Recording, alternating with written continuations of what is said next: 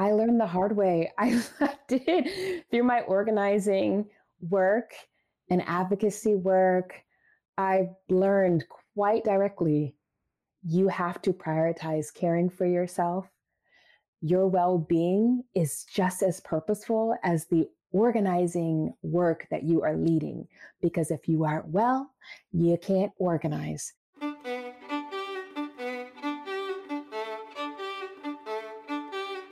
Hi, I'm Derek Mills. Welcome to the Glow Podcast.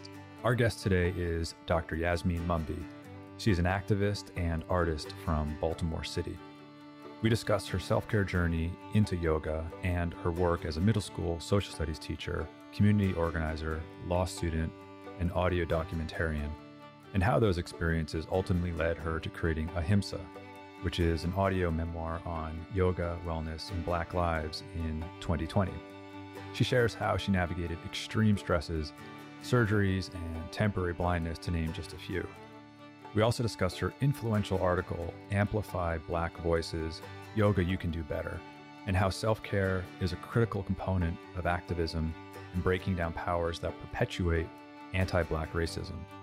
Dr. Mumby is inspiring, so stay tuned for a powerful discussion about addressing and overcoming obstacles in our society's path to well-being. In the show notes, I link to her meditations on Glow, and I hope you enjoy our conversation.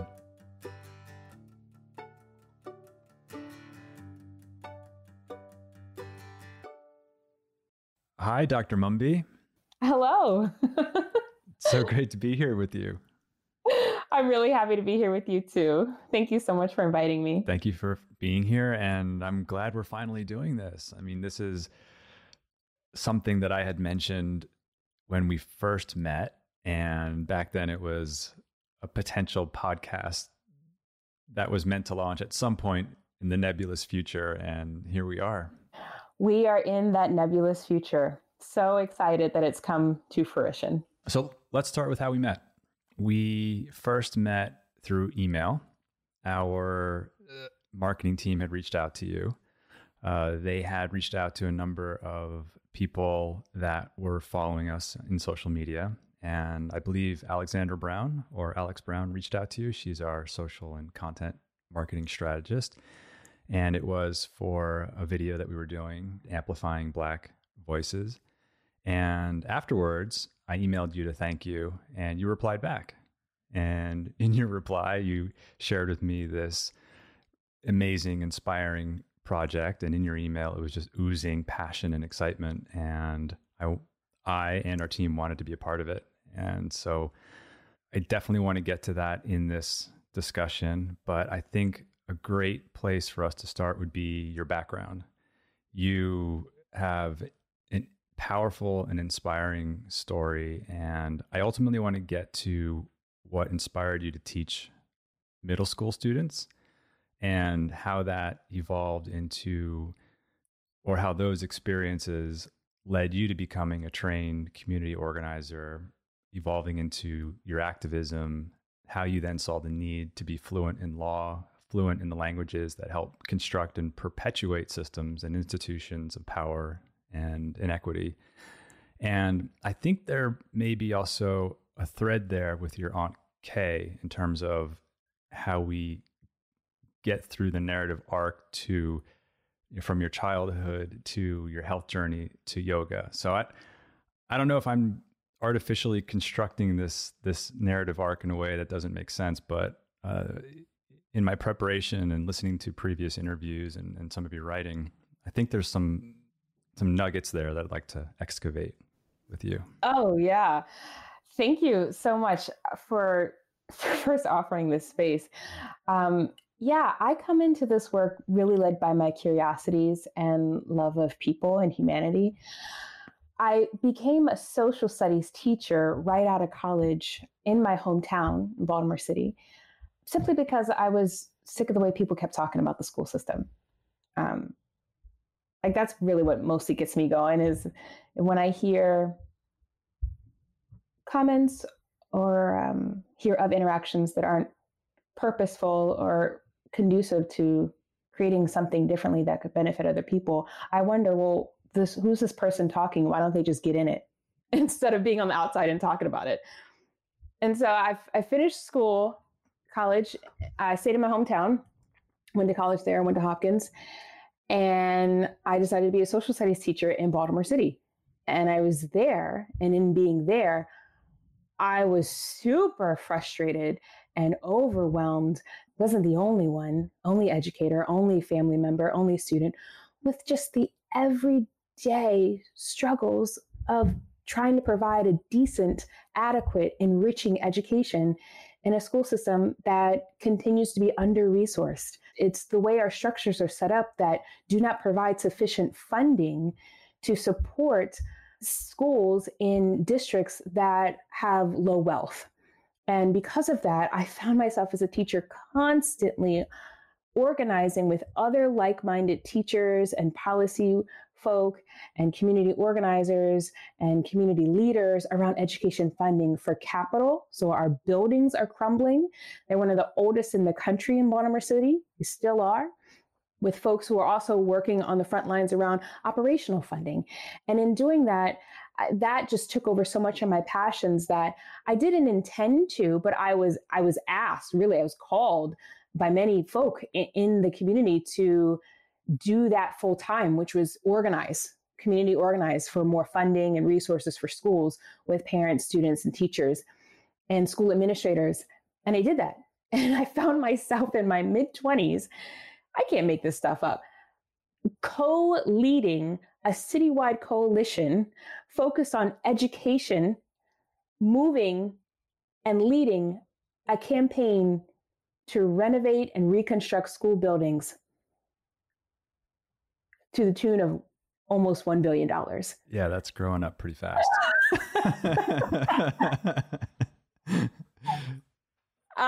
Okay. So I found myself doing that during the day. And quickly I realized, in the middle of all this community organizing work, I'm in rooms across tables from people who are very fluent in law, lawyers, policy analysts. And so in addition to being comfortable working with people, in church basements and classrooms and living rooms, I was like, I need to also learn I need to learn their language, these people in these other rooms I've never really been in, these rooms of power that decide what our experiences are like in our classrooms, in our living rooms, in our places of worship, and just in our daily living spaces. And so I went to law school at night while running that campaign. And it was amazing. I mean, there was no time like the present.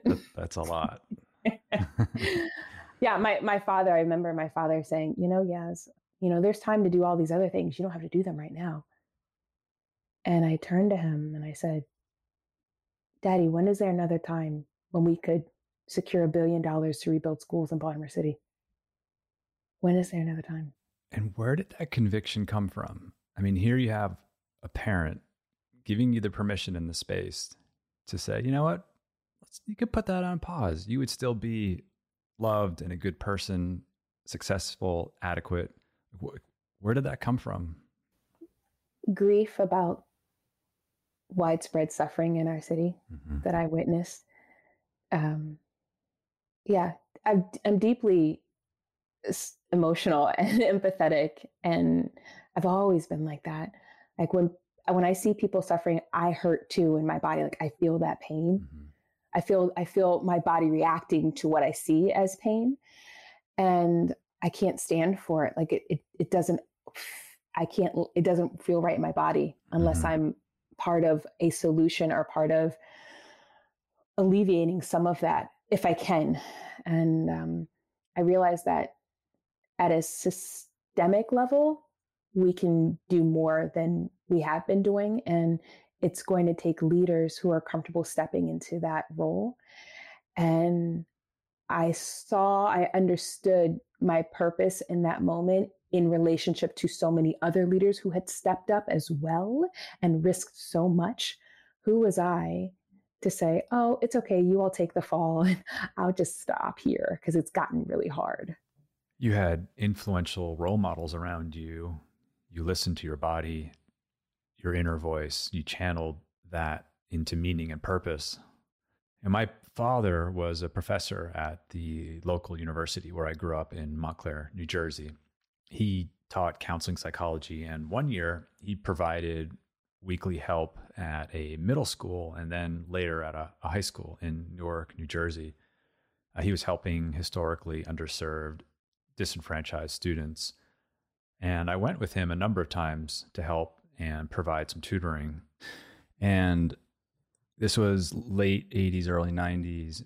And I can't even begin to identify with the pain that you just shared a moment ago, only to the extent that what I saw in terms of just in these students is a deep absence of hope, of opportunity, of potential, of realizing one's potential, and just a brutal, sad submission to kind of a suffocating system, like a silencing of voice. And saying the word voice, I think of your Elephant Journal article. And I know I'm jumping ahead a little bit. At one point, you refer to the sunken place from the movie Get Out.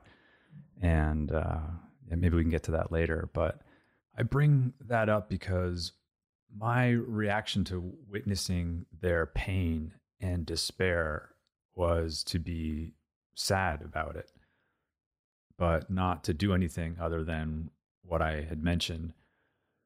But, instead to go back home and do my homework in my safe home filled with love, support, and healthy meals. And that, as I reflect back on how I felt about it back then and how I still think about it, that was one of my many powerful childhood and early adolescent realizations or experiences of my white male privilege.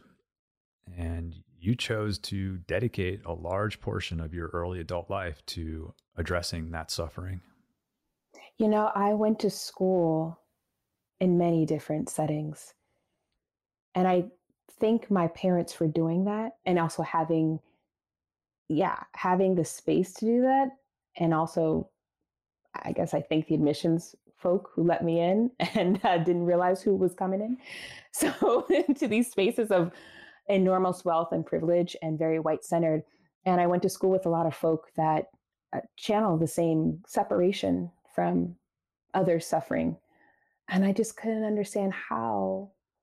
And then I think a lot of that is because, the more we are separate from another, meaning the more we don't have to be in meaningful relationship, we don't really have to build empathy for one another. And we because we're so separate, we don't have to feel what it just the proximity of what it feels like, right, to be undergoing such pain that is imposed on you, a member of society that has been historically marginalized. Like, this is not the child's fault who was born into a city that has been historically disinvested in. It is not their fault, but yet their future most likely is limited because of these systemic, inequitable policies. Right. So we got to get out of ourselves and reshape these systems that are crushing people. Right. And that's what you're doing. I'm trying. And I'm doing it with people. It's not just me. Of course. Does it make sense to move on to your health journey? Oh, that's a natural transition, because that's what happened. So I did all this amazing work with community and folk, and my body just shut down. I can imagine that the intensity of that visceral experience. I don't know how you maintain that, or how one maintains that. Oh, I didn't. And I had never been through that before. I mean, I had never pushed myself that hard, which is also part of the excitement, because I was like, oh my gosh, what could be possible if we maximize our potential as a human, like, force, like a force of human beings that are all focused on one thing, and in this case, it was education funding to support, the well-being of teachers and students in buildings that have been crumbling. And it's very interesting how the body works. So my body waited until after all this work was done. And in my last year of law school, it decided to say, can't do it no more. And I'm laughing because I'm also releasing tension that is still residual from that experience in my life. Like, you got to get it out. And that's what I learned. I was like, oh my goodness, I need to reinvest in my well-being, because I was practicing yoga and meditating, but I was doing it in a way that was inconsistent. Let's just say that. I Right. was inconsistent. And in what ways was your body screaming at you to change? Well, the first sign or the first presentation of, hey, hey, hey, pay attention, please. We have to carry you through this life and you're hurting us. Me. I don't know. But see, I'm already getting caught up in like, in what? What is the body? What is the expression of? I'm very comfortable with multiple selves. Yes. And I like switch tenses and subjects. Anyway, so I'll never forget, I was surfing for the first time in Costa Rica, and I was with my buddies in law school, and we were like, oh, we just finished our year together. We're almost done. We got one more, and we're surfing, and it's so much fun. And I'm literally on top of the surfboard surfing. Finally got up there. Like, so everyone was like going crazy. Which is a big deal. Like, that's a very special moment.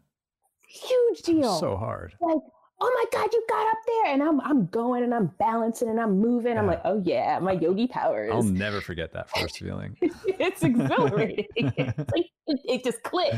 Yeah. And as soon as I get up there to that moment, I can't see out my left eye. It's scary. Now I got to figure out how to get off this thing. Anyway, it's hard with both eyes, with one. And I'm like, what the? I can't see. So I get off gracefully enough where no one notices that I'm having trouble seeing. And what happens is that out of my central vision, it becomes very blurry and foggy. And everything kind of melds together. So I don't see any forms of anything, outlines of anything. It's blurry and foggy and cloudy. And it's really hard to navigate the world that way. I thought maybe I needed new contacts. That's what I thought. Mm-hmm. I get home a week later, because I was in Costa Rica, and I thought I just needed contacts. And I see an optometrist who then doesn't even say, you're in trouble or this is wrong. He just looks at me blankly and says, do you have time to see another specialist or to see a specialist? And I said, yeah, sure. He goes, okay, go to see them right now. They're available for you. Like he didn't tell me what was going on. I go to see the specialist who then says, similarly, I'm going to send you somewhere else. They close at 6. They're making an exception for you. Can you get there in 30 minutes? And I'm like, what is going on? But you just in the eye of the moment, you just go. Mm-hmm. I get to the specialist and I have a blood clot in my central retinal vein between my brain and my eye. It's a blood clot. It is so large that it has impaired the way my eye takes in visual information. It's behind the lens, the damage, and it's hemorrhaging. We don't know if it's on the move or not. It's huge. And the doctor was like furious at me for taking so long to see them. And I'm like, I didn't know what I had. I just couldn't see. He goes, we're going to do a series of treatments. Your eyesight could get better or could continue to deteriorate. And we have no idea because you waited so long to see us. How did that feel? Scary. And also, I felt like I was being assigned responsibility for something I didn't really know. Mm-hmm. That was the first presentation. I had to wear eye patch, eye injections. Oh my God. I had to fight for accommodations in law school to finish up and fight for accommodations to take the GRE because I wanted to get my doctorate right after law school. And I think it made it work. The fight was so hard because people didn't, I don't know if they really believed me that I had a disability. Like I couldn't see because I looked fine, but I couldn't see. Right. That was the first thing. And then like 6 months later, I noticed a tumor. I thought it was just like, I don't know. I just making up excuses, I guess. Now I'm blaming myself. I don't know. There was a tumor growing attached to my uterus, and I had to go in and get that removed. It was 10 times the size of my uterus, benign. Wow. Yeah. That's massive. It was massive, and I'm almost 5'2". It was the same size as a 5-month fetus. And then recovering from removing that, I mean, it just happened like months after months, like just so much more recovery time and pain. I noticed a lump in my chest above my heart, went in to get it seen by the same doctor who had just removed the other tumor, and they sent me to another specialist. It was a tumor, benign, thank goodness, in my chest over my heart. And that happened within 6 months, like those 3 incidences. So you're in full crisis mode at the moment, crisis/survival mode. And I'm not even, it's you say crisis, I wasn't even responsive. I was just like, okay, what do I have to do? I think I was like numb isn't even the word. It was, okay, what do I need to do to survive? Okay, like taking orders, like, yep, let's go. What do we need to do? And on the couch recovering, I was in my late 20s. I said, oh, I will never put myself in this situation ever again. I will listen and honor my body and what they need. It needs, the body needs. And I'm also going to more purposefully choose how I spend my time in this life, because I very close to not having the quality of life that I had grown accustomed. And that was one of the many turning points, but the most central turning point for me in my health and dedication of purpose, even more so in life. Were you also addressing perfectionism at the time? That's what had to go.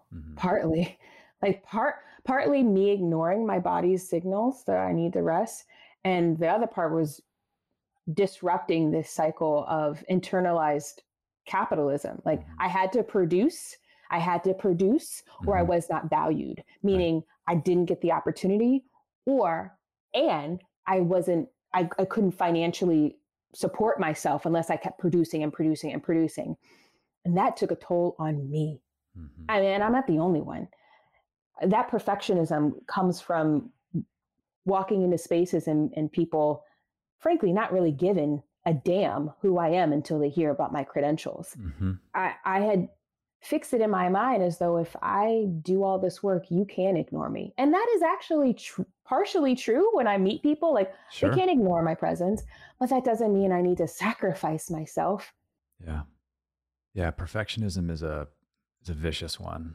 You know, it wasn't. You mentioned capitalism, and it wasn't until someone introduced me to Tema Okun's work on white supremacy culture, and she lists just a number of traits/characteristics. I think I hope I'm not misrepresenting it, of white supremacy culture that can affect anyone of whatever racialized identity. And perfectionism is one of them. And I wrestle with perfectionism in my way. I'm not in any way creating an equivalency between the two of us in terms of how I've navigated perfectionism and how it's shown up in my life.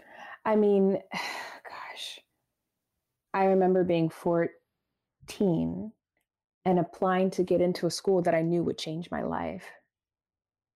It's called the McDonough School. It's very well-resourced school, and education is top-notch in the region. It's known nationally for its academic rigor and athletic success, and just the options and doors that being a McDonough student would provide. Like, I knew that at 14 when I applied and took the test to get in, and knew that my life would be different. And so there was no safety net. Like, I needed to get in because I knew life was going to be different for me. And so I worked my tail off to get to the point where I could even be competitive enough to get in at 14. Like, that's the level of pressure. I mean, and that pressure extends beyond 14 because I had to get to that point that I was aware and cognizant of in myself, because I saw a pathway that I wanted to be on, and I wanted to have options. And when my body gave out in my 20s, that was the boiling point of that pressure that had been building at least for 15 years. Right.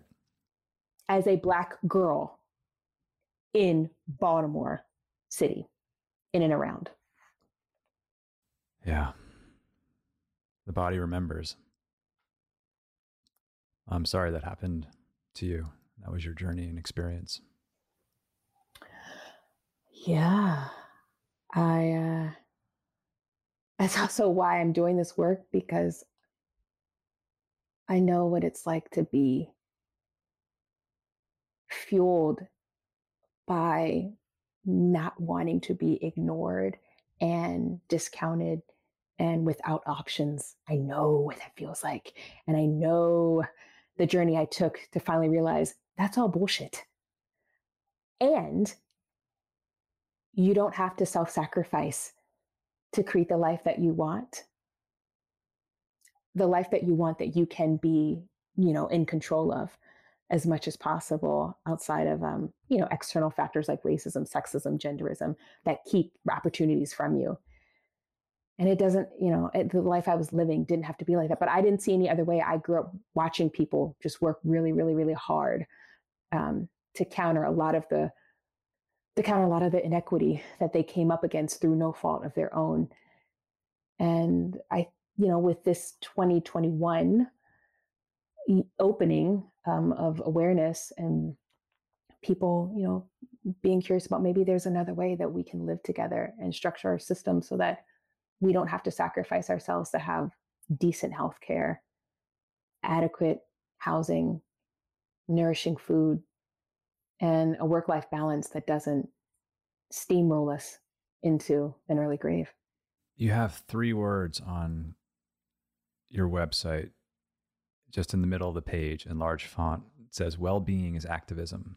So it sounds like you learned that through that crisis and set of crises that were there and are ever present systemically, culturally, that you navigated to a place where you began to understand the amount of and frequency of inner work that you needed in order to be well resourced, to be in a position to be useful to yourself and to the world. Is that accurate? I learned the hard way. I did through my organizing work and advocacy work. I learned quite directly, you have to prioritize caring for yourself. Your well-being is just as purposeful as the organizing work that you are leading, because if you aren't well, you can't organize. And it really freed me up. Like, I don't always have to be on the front lines, putting my body in harm's way, using my body as a medium for change. Like I said, there is another way for me to be supportive where I don't have to put my body on the line, knowing that in the midst of a global pandemic, because of all the health journeys that I have gone through, I'm definitely susceptible to not just getting COVID, but being seriously impacted by COVID later on. And so I turned to my writing. Like, my writing was a way for me to be supportive and continue to amplify the work, as opposed to putting my body on the line. And that is activism too. Like, caring for yourself is a form of well-being and activism. Now, I am not speaking to people who have advantage and can stay at home and not do any additional work or collaboration with people to change systems and live a well-balanced life, mostly free of oppression. I'm not talking to you if you're listening. Like, we need you to get out there. Like, this cannot be shouldered on people from communities who have been historically marginalized. We need you to get out there. But to the folk who have been doing this work and from communities who have been historically marginalized, we do not have to continue to self-sacrifice. Like, it is okay. It is okay to honor your well-being and center your vitality, because we need you and you need you on the other side of this.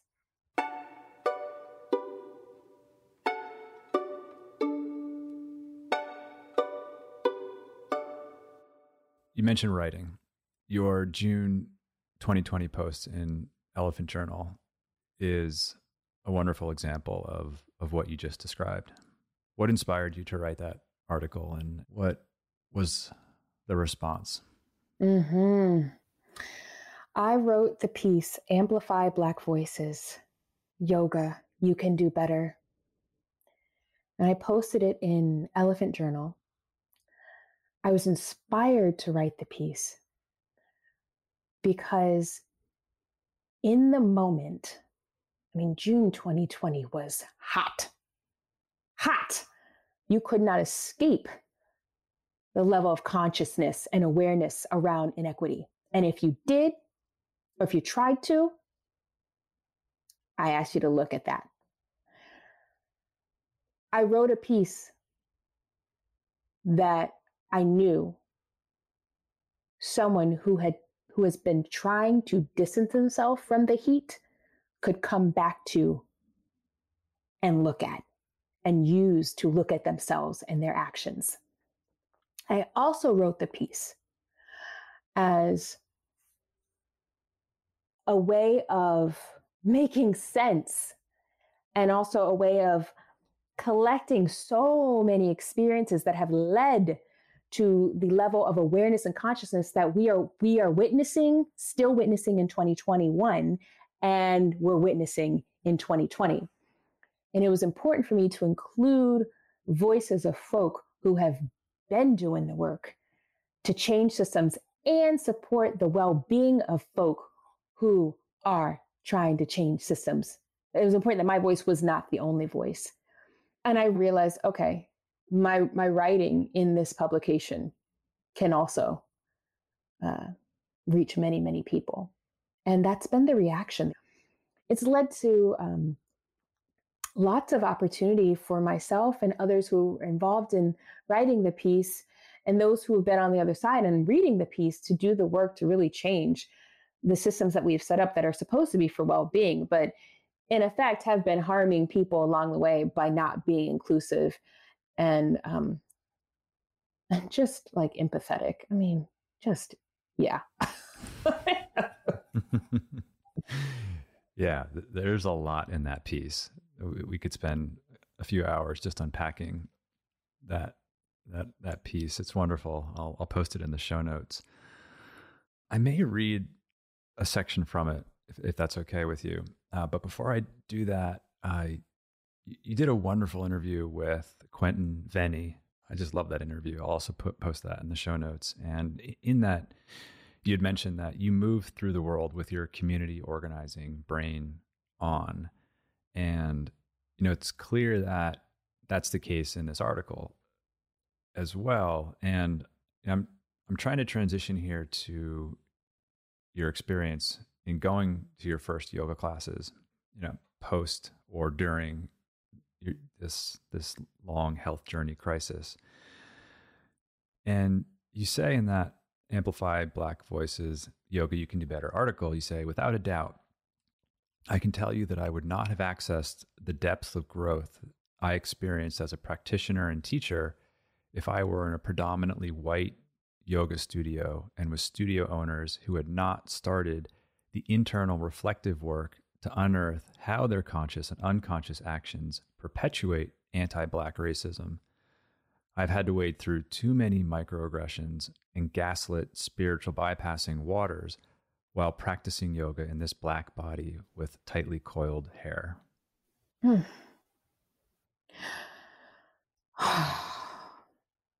Oh, that is such a painful sentence. And I knew I needed to write it. And the fact that you chose that sentence to read lets me know, yeah, girl, keep it in there. Like, keep the truth in there, no matter how painful it is to write it. It's got to come out because it's going to be felt. I'm sorry to call up something painful. Yeah, well, I've agreed to do this work. Like, I have consented to doing this work, and that purpose for me was very, very strong back in my, early moments of healing. So it's important that, when doing this kind of relational development work, to have people care more and more about each other so we can change systems that have been harmful, you got to do the work with people who are willing and who have also consented to do it. So it's cool for me to go there. I mean, I put myself out there. I write hard.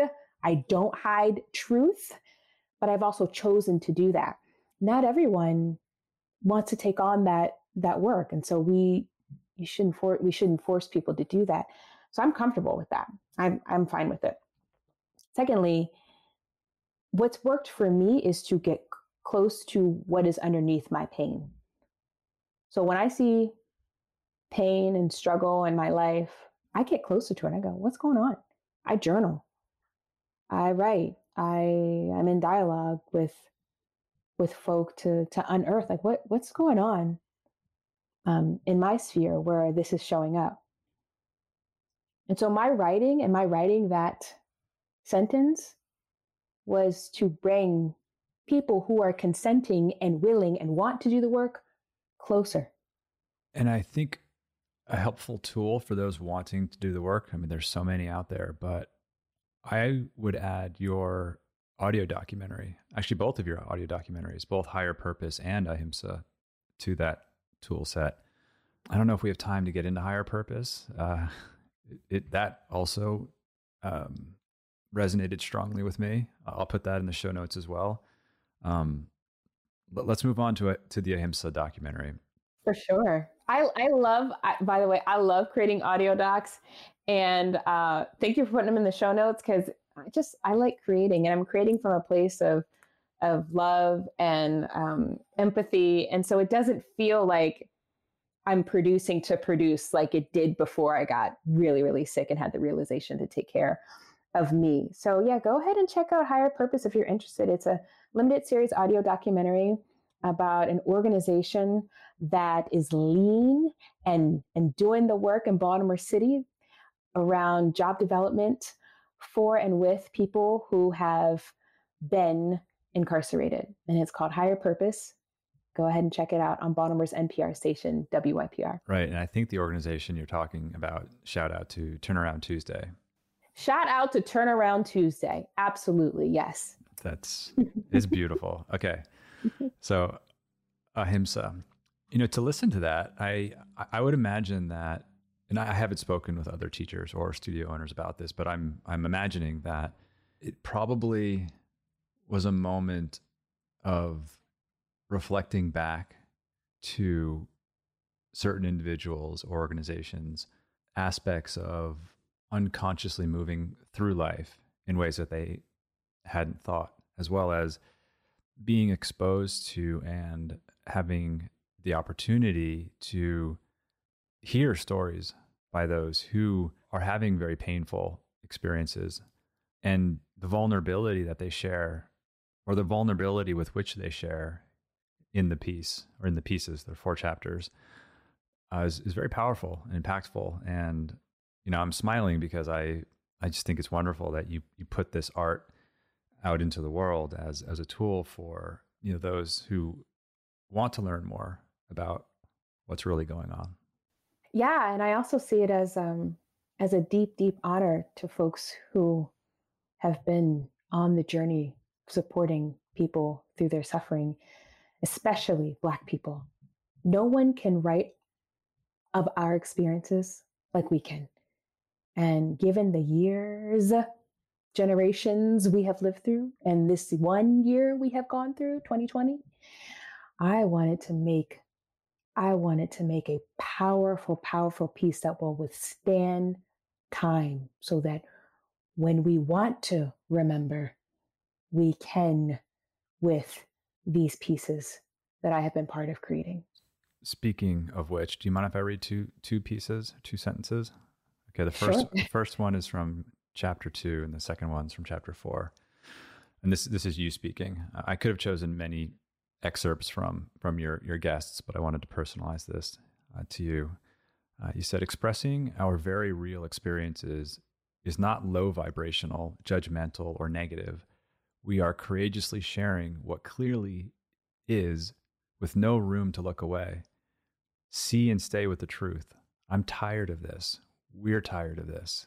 We practice yoga to be well, not to be re traumatized.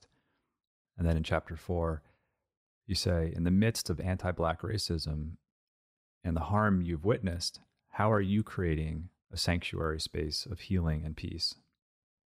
Yeah. You feature a lot of Black teachers and Black studios. Are there any that you'd like to promote in this episode, that to direct people towards? Any online classes that either that you yourself are teaching, or others that you'd like to mention in this episode? I know there are many. They are all of the folk who are part of Ahimsa deliver powerful experiences. And so I took very, very intentional space in each description of the episodes to list who they are, who you are hearing from. And in the series description, I list everybody because I want you all to know where else you can support and go. And additionally, in the Elephant Journal piece, Amplify Black Voices, Yoga You Can Do Better, I have a whole offering of folks who are doing amazing, and leading amazing work in the yoga and meditation space.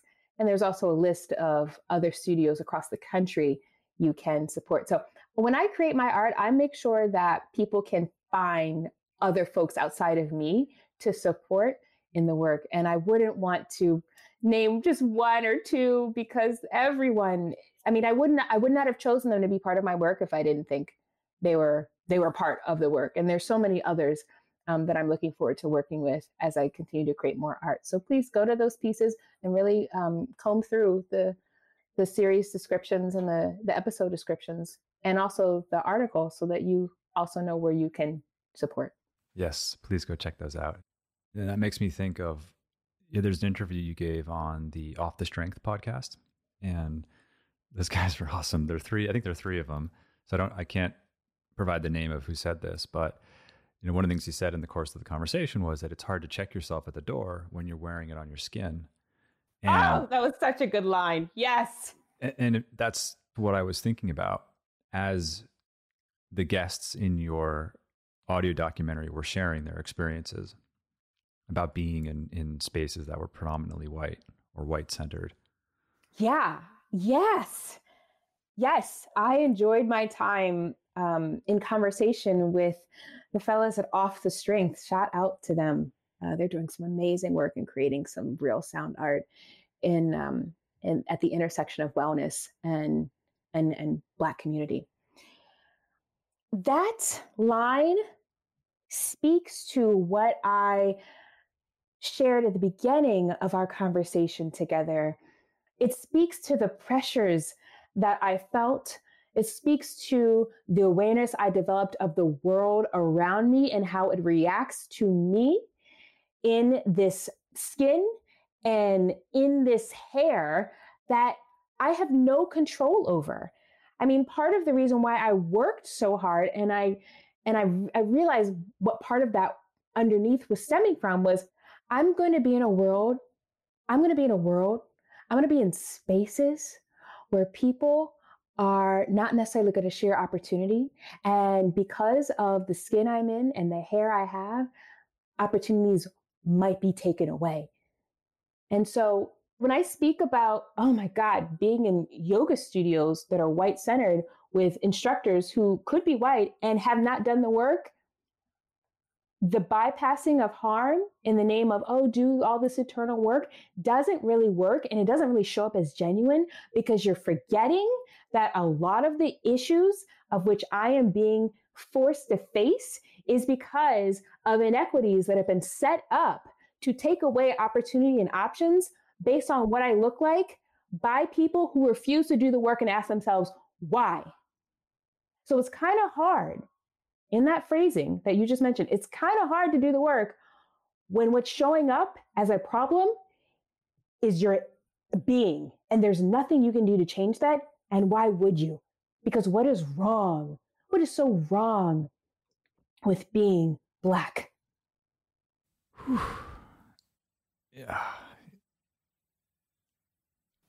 There isn't anything, by the way. No, absolutely. There's nothing. And that is what I want people who listen to my work, who read my words, to ask of themselves. Why are you moving in a way that says that this way of being that we are born with this skin and this hair, is wrong? And how are you practicing anti-Black racism in your everyday life? I mean, from the minuscule, the thing that you don't think that is important, overlooking an opportunity and giving it to one of your buddies because you're just more comfortable with them. That's implicit bias. That's implicit racial bias. Like, where are you in your livelihood looking at yourself and asking, why do I see this being as wrong? And where did I get that from? Mm-hmm. That's a critically important part of the work. We recently had Professor Rhonda McGee on the Glow podcast. We discussed the inner work of racial justice. As you were speaking just now about implicit racial bias, I was also thinking about James Baldwin's work, and specifically about the intersection of the white person's fear of inner demons and love. And I was thinking about passages in his book, The Fire Next Time, where he says white people are still trapped in a history that I say we because I'm white, that we are still trapped in a history we don't understand, that until we understand it, we can't be released from it, that not until white people like myself learn to accept and love ourselves at the inner level will there be liberation. And he says that the price of liberation of white Americans is the liberation of Black Americans in both law and mind. And the last point I want to highlight, he says, a vast amount of the energy that goes into what we call the Black problem is produced by the white man's profound desire not to be judged by those who are not white, not to be seen as he is. And at the same time, a vast amount of white anguish is rooted in the white man's equally profound need to be seen as he is, to be released from the tyranny of his mirror. And then a few sentences later, he says, "It is for this reason that love is so desperately sought and so cunningly avoided. Love takes off the masks that we fear we cannot live without and know we cannot live within." And he makes the extra point that by love, he means not in the infantile American sense of being made happy, but rather in the tough and universal sense of quest and daring and growth. So in addition to the many changes to laws, systems, institutions, mass incarceration, education, and so much more in this country, us white people have a lot of inner work to do, and I include myself in that. Absolutely. I think of, James Baldwin's brilliant mind, being. And frankly, I think of the one line that he says, "I'm not your Negro." Mm-hmm. Like, that is a concept that has been created, and you got to ask yourself why. But you do that work and know, I am not what you have created. Right. Like, you need to get closer at whatever it is that made you create the concept that you are now putting on me. Right. Because I'm not it. Right. We're all racialized in terms of our identity in some form or another, and that some of us have more work to do than others. But yeah, is there anything else you'd like to say about that? That's what I was going to say. I was going to say, we are a product of the generations before us and the systems they have set up to create equity and create inequity, depending on who you are and what kind of comforts you've become accustomed to receiving because of your membership in this racialized identity. And so it is on members with the racialized identity that has been afforded and given so much opportunity and advantage unearned to look at that. Like, you got to look at that. Right. And it's white folk. It's also folk that benefit from the system that is based on anti-Blackness. So it is also people of color who have been benefiting from practicing anti-Black racism. So I'm saying it's a lot of people got to do a lot of work, and that's how we're gonna get closer to why we are the way we are with other people, and start seeing each other as beings and not separate from ourselves. That's right. I mean, look, I'm my work is never done. Yes, I'm a Black woman, and I'm also a Black woman that has advantage because of my education background. I got to look at that. I got to look at how those advantages are showing up in a way that could be perpetuating inequity. I have to be cognizant. You got to be aware. Constant. It's constant. It's moment to moment.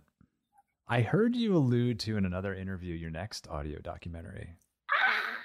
Oh, you are so good with the research. Can you tell us a bit about it? Yes. Yes. I love sound art. It combines my love of writing and being in fellowship with people with also the texture of voice and emotion. I prefer to hear people's words said by them. And so audio documentary making allows for all those ingredients to be immersed in what then becomes, the final piece. And so my next work is going to be about Black life, because so much of our little screens and our big screens are inundated with Black death. People at the end of their time here on this earth, especially people who are at the end of their time on this earth at the knee, forearm, and lethal aim of state-sanctioned police brutality. And so I want to write about life and light, and I want to write about the work at the beginning of one's journey here. And I want to write about the people who are supporting the people giving birth to that light. And so my next piece is called Daughters of the Yam and the Mothers They Become. And it is about the beginning of Black life and the doulas, the midwives who support that life into this world. So right now I'm in the phase of writing it. And so if you are a doula, a midwife, a mother who will be giving birth, if you are a funder, if you are a patron of the arts, you got to reach out to me and be part of this project. I mean, how can they find you? Yes, you can find me at my website, www.yasmenemumby.com, YASMENEMUMBY.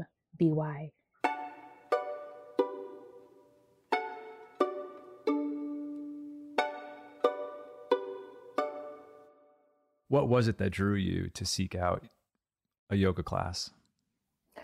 I was incredibly burnt out. I was a 7th and 8th grade social studies teacher who was moving into this field of community organizing, and I wasn't taking care of myself. That was the first entry to my wellness journey. And a friend of mine said, you might want to try this out.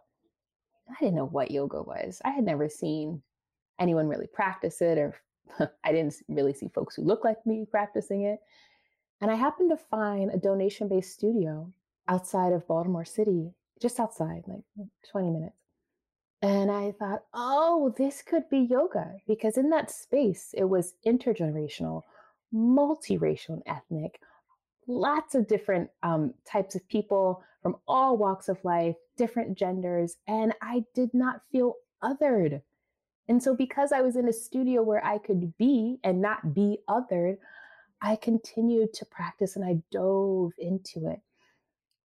That carried me through, and I was made more aware of how much more attention I need to pay to my body when I got to the end of that journey as a community organizer. When my body said, "You really need to pay attention now, like more so than before." Do you come across people as you're sharing your experience with yoga, either the physical practice of yoga or more the philosophical journey into what that word means, a resistance or well, that's just stretching, that's not for me, I don't need that stuff? A, do you encounter that? And B, what's your response typically? I don't really attract people like that to my classes. The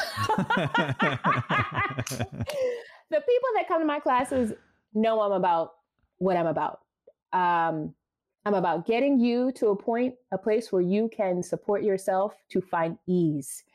And clearly, whatever is going on before you sign up for my class, you're realizing you need something to support you. And this could be a journey. This could be a way. Is it just stretching? Well, why don't you go ahead and try stretching like after a run or a walk and see if that actually changes or shifts the way you are in relationship to others and yourself. I say try it. Because if it doesn't, then what we're doing isn't stretching. And come on over and check out my class and see if that's what you feel. That's right. I like that challenge. How do you define self-care? How do I define self-care? It is not possible to define it. It is only something that I have had to experience to understand the value of and cultivate a deeper appreciation for. At the center of that is creating space to move with ease in my life and relationships. And that is caring for myself and others in the process. I can't put it into, I can't put it into a phrasing, a definition, because coupled together, self and care has been so decoupled and monetized to the point where reducing it to a definition doesn't really encompass what it could feel like when you actually do take the time and prioritize yourself and care. I had to learn that. And through the course of our conversation, threads of that deeper appreciation are present. And that's what care is for me. But everyone's different. Everyone has had their own journey and path. That's beautiful. For someone listening who may be stuck, confused, not knowing where to start, where do you recommend someone start to tap into what you just shared? Mm-hmm. Well, it started for me in a quiet moment of surrender. I was recovering from 2 tumor removal surgeries and treatments to regain my eyesight. That is what created an opening for me to surrender and ask, is there another way to do this? Is there another way to live where I don't have to self-sacrifice? And if there is, can I be open to it? So if you're just starting, honor yourself with the time to ask yourself those questions. Is there another way to live where you are not self-sacrificing? And are you open? See what comes from those 2 questions in your moment of stillness, quiet, no judgment, surrender.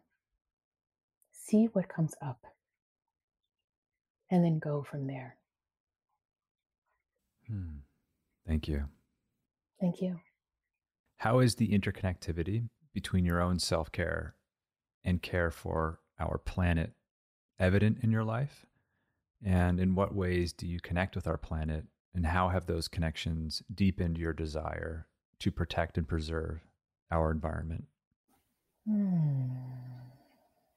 We are sourced from Earth, and we will return back to Earth. How we care for ourselves and the reverence that we hold for our planet shows up in the daily moment-to-moment interactions with other beings. And so it is essential that we cultivate the space for intention around our actions with each other and with our environment. Because if you can look at the earth as an extension or a different form of life connected to you, then you're going to be less likely to destroy it and to do things that would harm it. However, if you're in a space where you are quite consistent in harming elements of your livelihood that support your vitality, then it might be harder to see the value in supporting life as it is in and around you. And so I think I feel that the first step is to really check in with self, and all actions emanate from how you are with you. That was beautiful. That was so lovely. Thank you. Thank you. I think that's a wonderful place to end. Thank you, Dr. Mumby. Thank you, Derek. This was really cool. And Really cool. You for all of the hours you spent listening and writing and reading and preparing for these conversations. Thank you. You're welcome.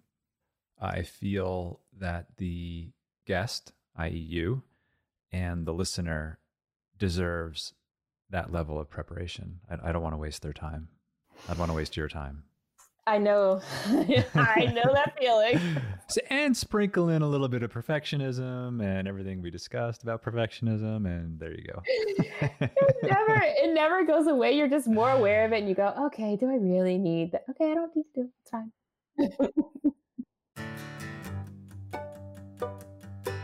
Thank you to our entire team behind the scenes at Glow. I'm so grateful for your care and commitment to serving our members around the world. Thank you to our teachers for so beautifully sharing your gifts and talents. I'm also grateful to our lovely community of Glow members. You've supported us since 2008, and because of you, we get to continue to do the work we love. It's the combined support of our team, our teachers, and our community that grants me the privilege to continue to bring you the Glow podcast. Thank you to Lee Schneider at Red Cub Agency for production support. And the beautiful music you're hearing now is by Carrie Rodriguez and her husband, Luke Jacobs. And remember, take care of yourself because our world needs you. Thank you for coming on this journey with me. You can find the Glow podcast on Spotify, Apple Podcasts, or glo.com/podcast, or wherever you listen to your podcasts. I'm Derek Mills.